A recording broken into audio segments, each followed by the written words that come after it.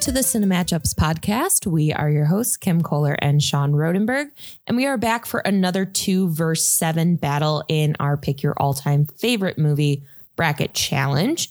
This week we have Auntie Mame, which is our 2nd seed, versus Interstellar, which is our 7th seed. So we will break down these movies a little bit, get into their strengths and weaknesses, get into little details that made a big difference, talk about why someone would suggest this for us, why it would be someone's favorite movie of all time, and then battle it out until only one of these goes through to the next round. So starting off with Auntie Mame, we have that coming in at a 93% approval rating on Rotten Tomatoes. Was nominated for 6 Oscars, did not win any, was nominated for Best Picture, was nominated for Best Actress, Rosalind Russell, who played Auntie Mame in this movie, was nominated for Best Supporting Actress, Peggy Cass, who played Agnes in this movie, was nominated for Cinematography, Art Direction and Set Decoration, and Film Editing. And then we flip over to Interstellar, that comes in at a 72% approval rating on Rotten Tomatoes. Also a big presence at Oscars season that year with 5 Oscar nominations, won 1 Oscar for visual effects, was also nominated for score, sound mixing, sound editing, and production design. And all of these nominations make total sense when you watch this movie. We were able to pretty much pick out what it was nominated for. What would you guess the budget for this movie was? Well, the thing about Christopher Nolan is all of his effects have to be practical. So I can only assume that he actually flew Matthew McConaughey to space in order to film this movie. Yes. So the budget has to be pretty astronomical.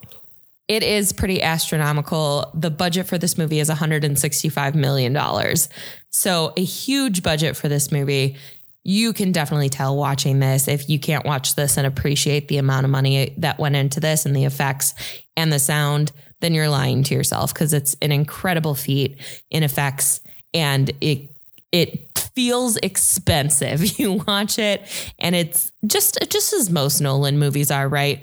It feels very expensive. I think we felt that with Tenet, although a lot of people didn't like the storyline and we weren't huge fans of the storyline and it was a little convoluted.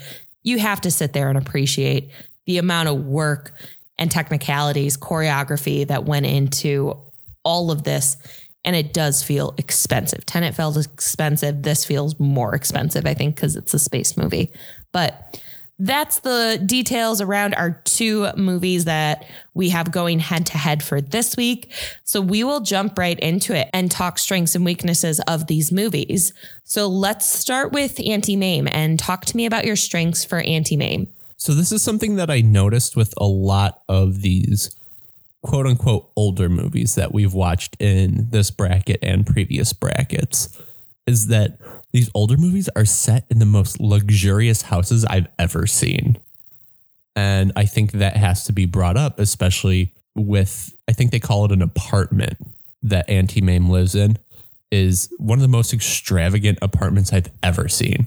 Yeah, no, it's very well decorated. It's very nice, very cool to look at. And again, this movie was nominated for set decoration, and that makes total sense, given that the apartment also changes quite frequently to fit whatever aesthetic Auntie Mame is feeling. It reflects where her recent travels have been. So it's all very interesting and all matches her personality really well. I have a couple strengths for this movie. I actually really loved this movie way more than I thought I was going to. It felt like a movie that you would just be flipping through the channels, watch it, and just find it to be okay. But for me, that wasn't the case at all. It was compelling. It was beautiful. It was fun. It was heartfelt. And I think the biggest strength of this movie is the main protagonist of this movie, which is Auntie Mame. You meet her, and the whole idea behind this movie is that her brother passes away suddenly, leaving his, we'll say he's probably 8-year-old son in the care of Auntie Mame, who is this extravagant woman who hosts cocktail parties every day in this very fancy, sprawling apartment, who's just exuberant and exaggerated and very just lavish in the way she looks. And I think that you see her at first and you think, oh, this is going to be a woman who is just all up in herself and her friends and her lavish party and her lifestyle and money. And that's not who she is at all. She truly loves this kid, Patrick, who she takes in so much and loves all of the people in her life. There's a really fun scene at the end. It's a basic dinner party scene when Patrick is older and he has this like hoity-toity fiance and her family come over, and then their family, Auntie Mame's family, comes over, which is like her drunken friend who was always passed out in the guest room at the parties, and Patrick's teacher from elementary school at this like holistic school she sent him to, and a couple other people. And it just shows that like she really cares about people who are good and kind. And she overall is just a kind, good woman. And that's not what you expect when you first start watching this movie. And it threw me for a loop, how much I actually really loved this protagonist at the end of the movie. So something that I noticed in this movie is no matter how far back that we look into the past of movies, they all seem to be like the same that they are now. They still make the movie where the wacky family member is thrown into having to take care of this child suddenly. And then like how they deal with that and how the child deals with this new wacky person that is now their guardian. And I just thought that was really fun, is that doesn't matter if this movie was, this movie's 60 years old, and we still see that happen probably within the past 5 years, right? Yeah, I think it's been replicated, and there's a lot of things that we can't speak to the origins of this, or if this is one of the first movies to do it, or it's groundbreaking in any sense. But I think you're talking about the replication effect, even in little things you see in this movie, like Agnes, who is basically this woman she hires to come and type out the novel that she is creating, who is just a very annoying character, very over the top, but also very good-hearted. And Agnes has this moment of this trope you see in 2000s, 90s film where the ugly girl with the glasses takes off her glasses, pulls down her hair, and now she's this beautiful girl who people are seeking after. And that's what happens in this movie. And watching that scene, I couldn't help but think, I don't, again, know if this is the first movie to do that, but it's the roots of it. You can kind of tell that a movie like this is what makes movies that come out today what they are. Yeah, and it's executed well. And I think a lot of these scenes were executed well. One of my other biggest strengths is that dinner party scene that I briefly touched on a little bit ago. It is truly so very funny and outlandish, but just also good-hearted. It's one of those scenes in the movie where it could be very cheesy, right? Like the hoity-toity family who Patrick is betrothed to, their daughter comes over to meet the family, and it could be very over the top. Think like Meet the Parents, Meet the Fockers type of thing. Two great movies, but a little bit over the top in a lot of things. It could have gone that way and just been really bad and a misplaced scene, but it was such a good combination of funny, but also, hey, don't talk about my family that way because I love them and these people are my family and they've made me who I am and I don't like the way you people are.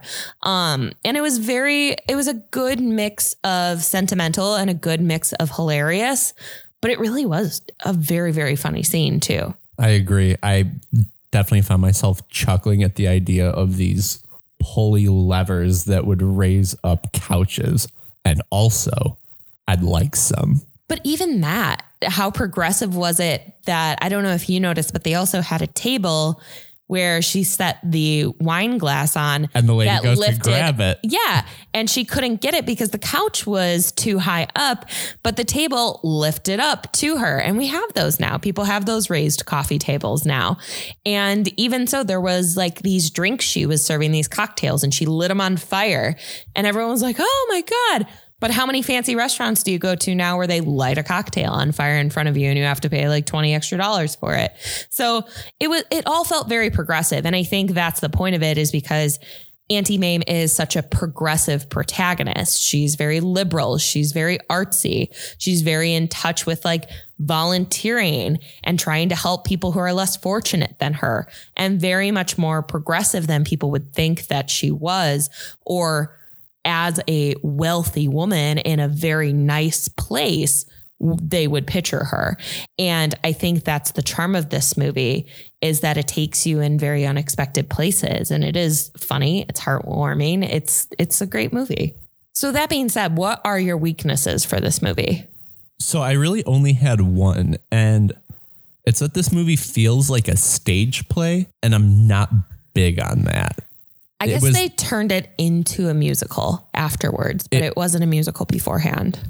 That's weird, because it's the way that they ended the scenes where everything around the character got dark. Like during a stage play, there would only be the spotlight on the person talking at like the end of a scene.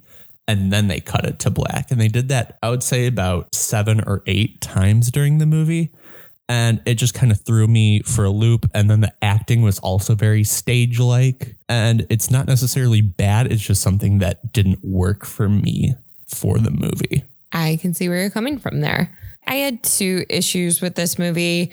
First being there were places it felt like it dragged, but I think overall it didn't feel like a movie that had such an egregious timestamp that we needed to cut it 30 minutes or something like that.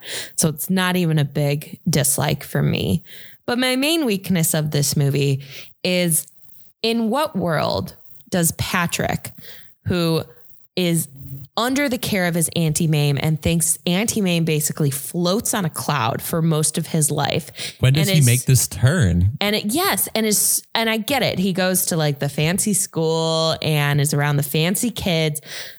But for being such a down to earth kid who is so cultured and traveled and has met so many different people from different walks of life, how does he fall for this girl who is clearly awful? Awful. How does he get engaged to this person? I don't understand how that happens, him being who he is. He's not naive. He is very aware of what good and bad looks like. And that just didn't fall together for me, that this girl isn't even slightly awful. It's not like she makes a great first impression and then slips up at the dinner party. She's consistently awful and full of herself and just a total snob throughout the entire time she's on screen. So that didn't connect for me of how he would actually like this girl and get engaged to this girl. I 100% agree. There is something weird about Patrick as a child and Patrick as an adult, and both of them feel a little off. I think the fact that they are two completely different actors, but the characters feel like 2 completely different people, and I think that throws off a lot of what's happening in the second half of this movie. See, I would disagree with you there. I don't feel like they feel like 2 different people completely. I do feel like, though, older Patrick was given a storyline that didn't necessarily fit his character. But anyways, that being said, I think that's all we have for strengths and weaknesses for Auntie Mame. So let's flip over to Interstellar and we will talk strengths first. And for me, the strength, I don't have a lot to say about it, but it is just visually, it's absolutely stunning. I usually hate space movies. I think that they're boring and I just don't like them. Much as I've talked about before on this podcast that I really don't like science fiction movies, I think space movies go in with that. That includes Star Wars, that includes Gravity, that includes any kind of space movie, like even some of the really, really good ones that have come out recently. What was that one with Amy Adams that people really loved that came out maybe a few years ago? The only Amy Adams movie I can think of is the one where she's the princess. That's Enchanted, and it's definitely not what I'm thinking about. Arrival, that's what it was called. People loved Arrival, and I was just so uninterested about it. But anyways, so I just think I generally don't love space movies. But sitting here and watching this space movie, man, the graphics, the visuals, it's amazing. Even the non-spacey parts of it. I think one of the most impressive scenes to me is at one point they land on this uninhabited planet to try and get something. I can't even remember the plot of the movie. But anyways, they land on this planet and it's all water. And basically this giant, like hundreds of feet waves are coming at them every so often. And it's incredible scenery. It's just, the visuals are spectacular in that scene. It's a really, really good scene. And just in general, like the shots of Saturn, the shots of different planets, the black hole scenes, all very cool to look at. And I definitely appreciate it, even though I don't love space movies. Can I tell you why I think that you prefer this over other space movies? Sure. Because this one feels like it's about space specifically, where other movies take place in space, if that makes sense. Yes, I guess. But also that goes into my weakness, though, of I found this movie, and I know you still have strengths to talk about, but going off of what you're saying, I found this movie so confusing because of all of the space mumbo jumbo they talked about. I'm like, listen, Christopher Nolan, I ain't sitting here studying physics, studying space shit. I don't know what the fuck Matt Damon is talking about right now. I don't know what the hell any of this means. Break it to me down as if I'm a second grader studying the solar system. I know what Matt Damon's talking about. He's talking about that last semester you were reading Vickers and then you'll be reading Gordon Wood. Wrong movie. No, there's just a lot of space mumbo jumbo in this movie, and I just couldn't care less. I really don't care. I'm not in it for all of the intricacies of black holes and timelines and shit. Yeah. Just be like, oh, we fell into a black hole and it advanced us 11 years. Cool. I don't need to know why. I don't care why. I really don't give a shit. And I appreciate the amount of research that must have gone into this movie. I think that this is probably one of the most difficult storylines Nolan has written because of the complexities of all the things he had to learn, probably about space and physics and all of these things. But it got really, really confusing and really convoluted very quickly for me, especially the first 15 minutes. I think everything hit you really quickly and you had to piece apart a few things. And I was left still not understanding some things, like why all of a sudden the teachers at his kid's school were trying to teach conspiracy theories to children. I still haven't picked up on why that was. And what's with this ghost? And we really don't know. And they throw us into a movie and we're like, well, the ghost we figured out. Well, the ghost we do figure out. But like you said at the beginning of this movie, you're like, I have so many questions about, why they live in a dust bowl and why they have to repopulate the world, like why this dust is toxic. There was so much coming at you so quickly and it was impossible to piece apart. But anyways, that's my whole strengths and weaknesses. So tell me about your strengths and weaknesses. Okay. For the weaknesses, I don't really have any. I really like this movie. For the strengths, they all seem to be space-based. This movie just hits space as hard as it can, right? Space. And one thing that I think is very important about this movie is, I guess I'll phrase it as a question. Did you find watching this movie that it showed space as something calming or aggressive? Because it did both. I think it did both, but the calm was also aggressive. The way he frames it. Oh, no, it's just ominous and menacing. Because it's the silence, the stillness, it's creepy. Space is scary. I don't like it. Space is cool. Space is terrifying. I could never do any of that shit. It's like, who do you talk to? What do you do? There's no sun. There is a sun that's out there somewhere, but it's just like, God, no, I'm sorry. Space is scary to me. I don't like it. Wow. Well, I love space. I'm also too stupid to understand it. You're funny. But no, I think one of the big things about this movie is, for me personally, one of my biggest strengths is that space feels both calming and at certain times you're like, this whole movie's going to go awry. Like when they're trying to twist the ship at the same time that the space station is twisting. And I'm like, they're not going to get it. And then they're going to blow up or whatever. And it's a lot of this stuff where things aren't happening because of the stillness of space, but it feels so intense watching them try and like match this up, even though they're not really doing much. So that's my strength. Well, I will take off of your strength and go into little details that made a big difference and go into my little detail for this movie, which is the silence of space. It's really incredible. And I have seen a fair share of space movies, and I don't remember them because I don't care. But I think Gravity is probably the best example of a movie that is so heavily based in space. And I don't think even Gravity did this as well as Interstellar did this. But the second that they went through, I'm so stupid. I don't know any of the things with space. But as soon as they went from like Earth and past the atmosphere into the space area, right? You got it. You got the words. That's it. That's the technical terms.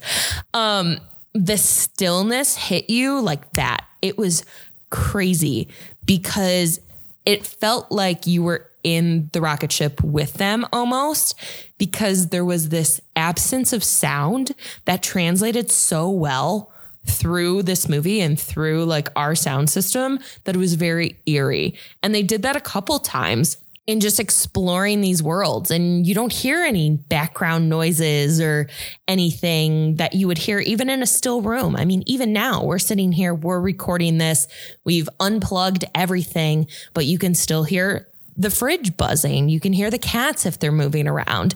There's never that true absence of sound. You can hear an ambulance going by if it comes by, a car that's honking. But with space, it's like this pure absence of sound, and it's almost disorienting, like and deafening, but the complete opposite, if that makes sense. Yeah, it's very strange and very disorienting. And I don't think I've seen a space movie do that well before. So I really appreciated that detail. I have another little detail that doesn't have to do with what you were talking about.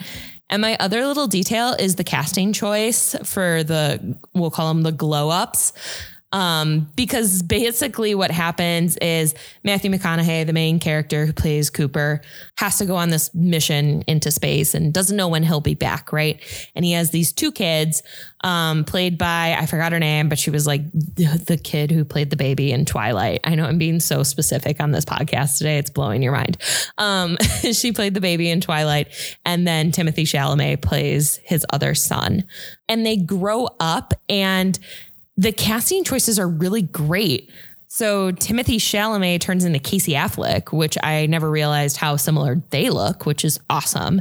And his boy is wicked smart because he's on the planet and he's going to try and kill Matthew McConaughey at some point. Yes.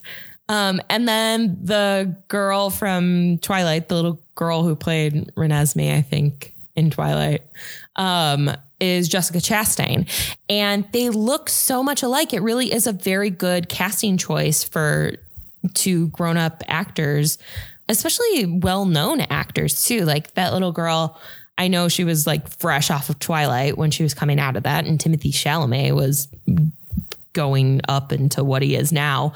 And then to get Casey Affleck and Jessica Chastain, to Oscar winning, I think both of them actors, to get them in there is awesome. And so it was just a really good glow up acting, actor choice. I like that you talked about the acting, because mine isn't about the acting at all. My little detail is that one of my least favorite things about space movies is the lead up of them going into space. And this movie went straight from him leaving his house to him in the rocket ship going to space. And I said, thank God that they cut out that like getting ready for space, putting on the spacesuit scene, because it's my least favorite scene in every single space movie. And I know we have Armageddon coming, and I know that's all about the prep before space. That is all about the prep, and one of my least favorite parts of Armageddon, but that's on the list. We haven't talked about it yet, but I appreciate that this movie cut it out because it's not important. What's important is being in space all of the space stuff. Space. They leaned into it, and I like that they did. All right. Let's flip over to little details that made a big difference in Auntie Mame. So my little detail is not necessarily about the movie, but just about how movies were at the time. And that this movie was made specifically for the actor. Before the title of the movie even shows up on screen, it is Rosalind Russell, big letters, as small letters. Next slide, Auntie Mame. This movie is specifically about this actress being the biggest part. And I think it's interesting that it's going up against Interstellar, where the biggest part of Interstellar is not an actor. It's the director. This is Christopher Nolan's Interstellar. And just the way that Hollywood has shifted from these big acting names into these director names, where the director names are sometimes bigger today. And I just thought it was fun to see that this actress was like the person. They made this specifically because she was going to be in it. I think that's really interesting that you talk about it. And I was trying to think back as you were talking about kind of those title scorecards and seeing if there was, you think Tom Hanks, you think Meryl Streep, you think Tom Cruise, you think Brad Pitt, you think George Clooney, Leo DiCaprio, all of these big I've never actors. seen that. No, but how often have you seen like a Spike Lee joint or exactly the 9th film from Quentin Tarantino or Christopher Nolan, like in big, bold letters. And that's what you're going there for. Even just like producers now or writers, you see a Coen Brothers movie or anything like that. You're not looking to say like, oh, cool, Jeff Bridges is in this movie. That's not the main draw anymore. Of course, people are going to go see it if one of their favorite actors is in it, right? But I think it is interesting you talk about the shift, and I like that, though. I like that the directors, the writers have been made such a bigger deal, and I think we've seen that as we've gone through the Oscars from year to year, is that we see writers that we recognize more now from year to year because they're getting more of this spotlight. You think Diablo Cody, you think a lot of these other, especially like female writers and directors, Chloe Zhao, like who have come out recently and who you kind of look forward to what they're going to do next. I think there is much more of an emphasis on that because I think in movies in general, we don't see many unique movies anymore. We are in an era that's so susceptible to sequels and reboots and remakes that when you have a Quentin Tarantino film or a Christopher Nolan film or a David Fincher film, you're probably going to get something that's either adapted or original, and adapted not from something that's been done before, but adapted from a book or something like that. And that's exciting. But I think if you see, Meryl Streep in a movie, Meryl Streep could be in something fantastic or she can be in something really shitty, but she's going to be the best one in it. Speaking of Meryl Streep, I think that's the last movie that I can think of where the actors were the biggest part. Are you talking about The Post? Streep, Hanks, The Post. Yeah, see, and that's another example, though. They really tried to sell that movie with like, we fucking got him. We got Meryl Streep and Tom Hanks. Get your asses to the theater. Come and watch it. And The Post was boring. It was fucking boring. Should we post it? Should we not post it? Let's post it. Fucking boring. So nobody wanted to go see that movie. It doesn't matter who you have. And it was fucking boring. People didn't want to see it. I think it got good reviews. I'm sorry if you guys liked The Post, but we did not. It just felt very boring for a movie, like you said, that was so hyped up of like, we got two of the probably arguably the two biggest actors in Hollywood to be in this movie. Get your asses in the theater. And it just didn't work out. But anyways, we got into a tangent on that, but I love that little detail. And I really like the comparison you made there. My little detail talks about something I've already talked about, which is how funny this movie was. And I didn't expect it to have great physical comedy. So the physical comedy is my little detail.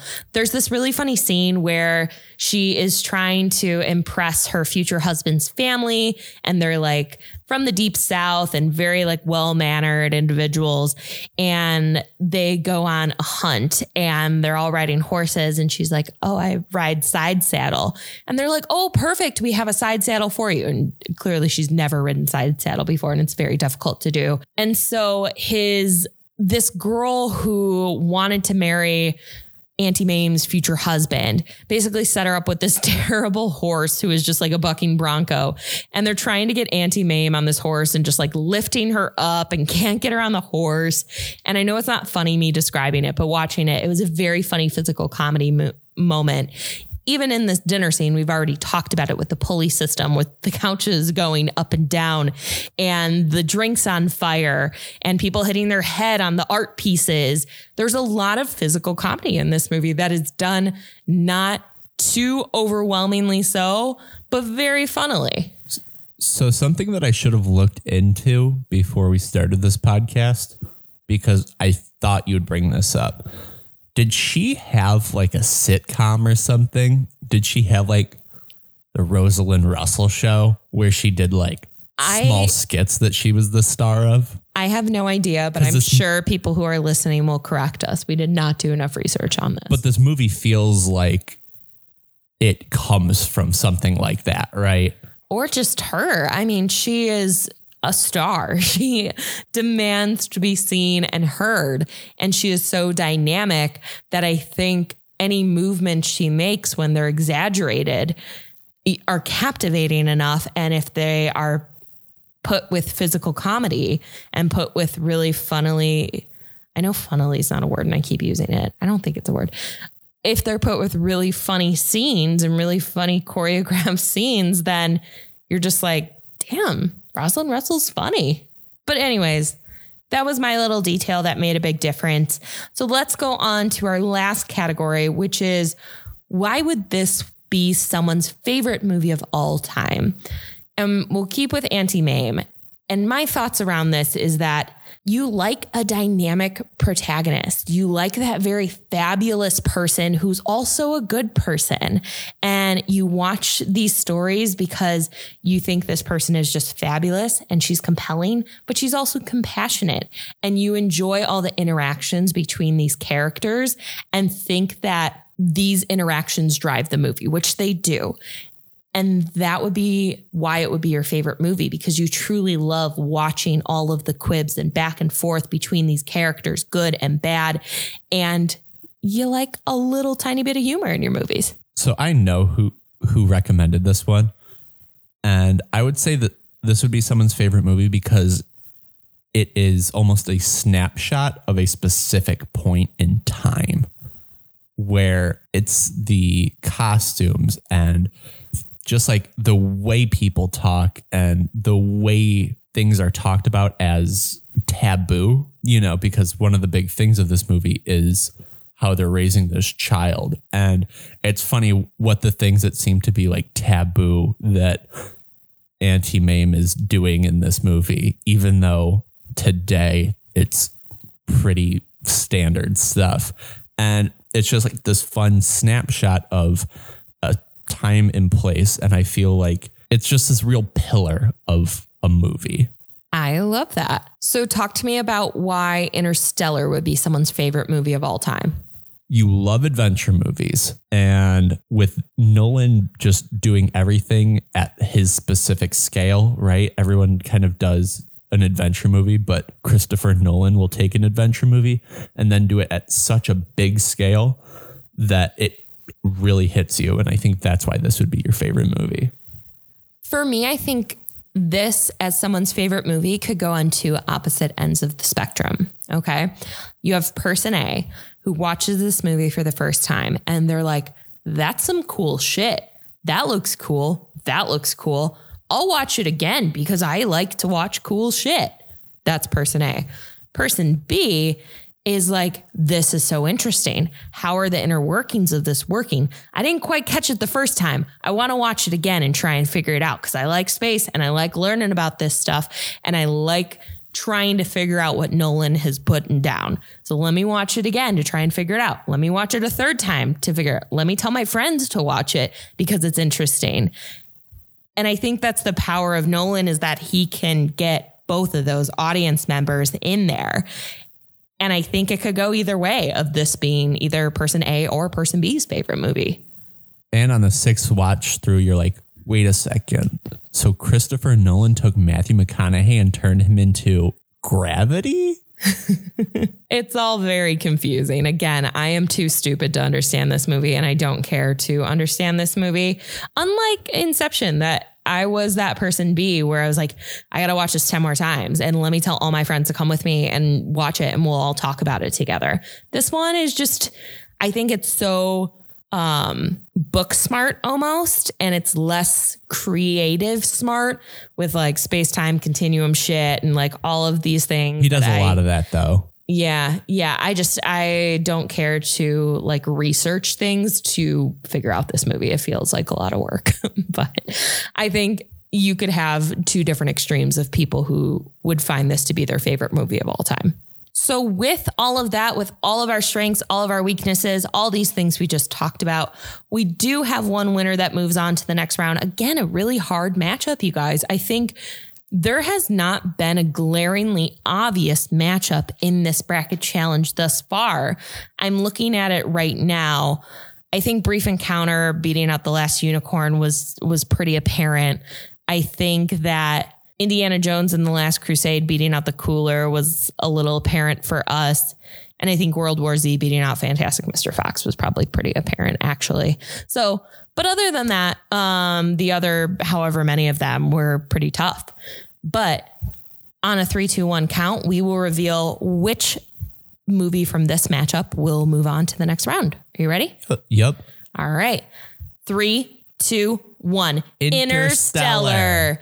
Interstellar moves on to the next round. It is our final 2 versus 7 seed to move on. And with that, we will transition into the 1v8 matchups. So we officially only have 4 more first round matchups in this bracket left, which is super exciting. It seems like it's gone by very slowly and very quickly all at the same time. But we did start this a while back. And like I said, we have 4 more first round matchups. So Interstellar moves on this week. Next week, we will drop an episode on Monday, May 31st, and we will go right into the 1 versus 8 seeds with our first matchup being A Bronx Tale, which is our 1st seed, versus Fast and Furious Tokyo Drift, which is our 8th seed. So very excited to get into these. Really excited to talk about them. If you guys want to follow us on social media, you can follow us on Twitter and Instagram at The Cine Matchups, where you can follow our content and see how these next few rounds go. If you guys filled out a bracket on Challenge, we've been updating those after every podcast episode is released. So go see where you are on the leaderboard. There's not very many ties right now, so there's a pretty solid ranking going on. It seems like it's been a really tight race for the first 5 spots for the past couple of weeks, with our first place person not moving, but we'll see how that shapes up after these first couple ones and after the next few rounds. So that is all we have for you guys today. Like I said, look for our next episode next week. We drop episodes every Monday, and we are excited to continue on and finish out this bracket. So for this week, for the Cine Matchups, we are Kim Kohler and Sean Rodenberg, and we will see you next time.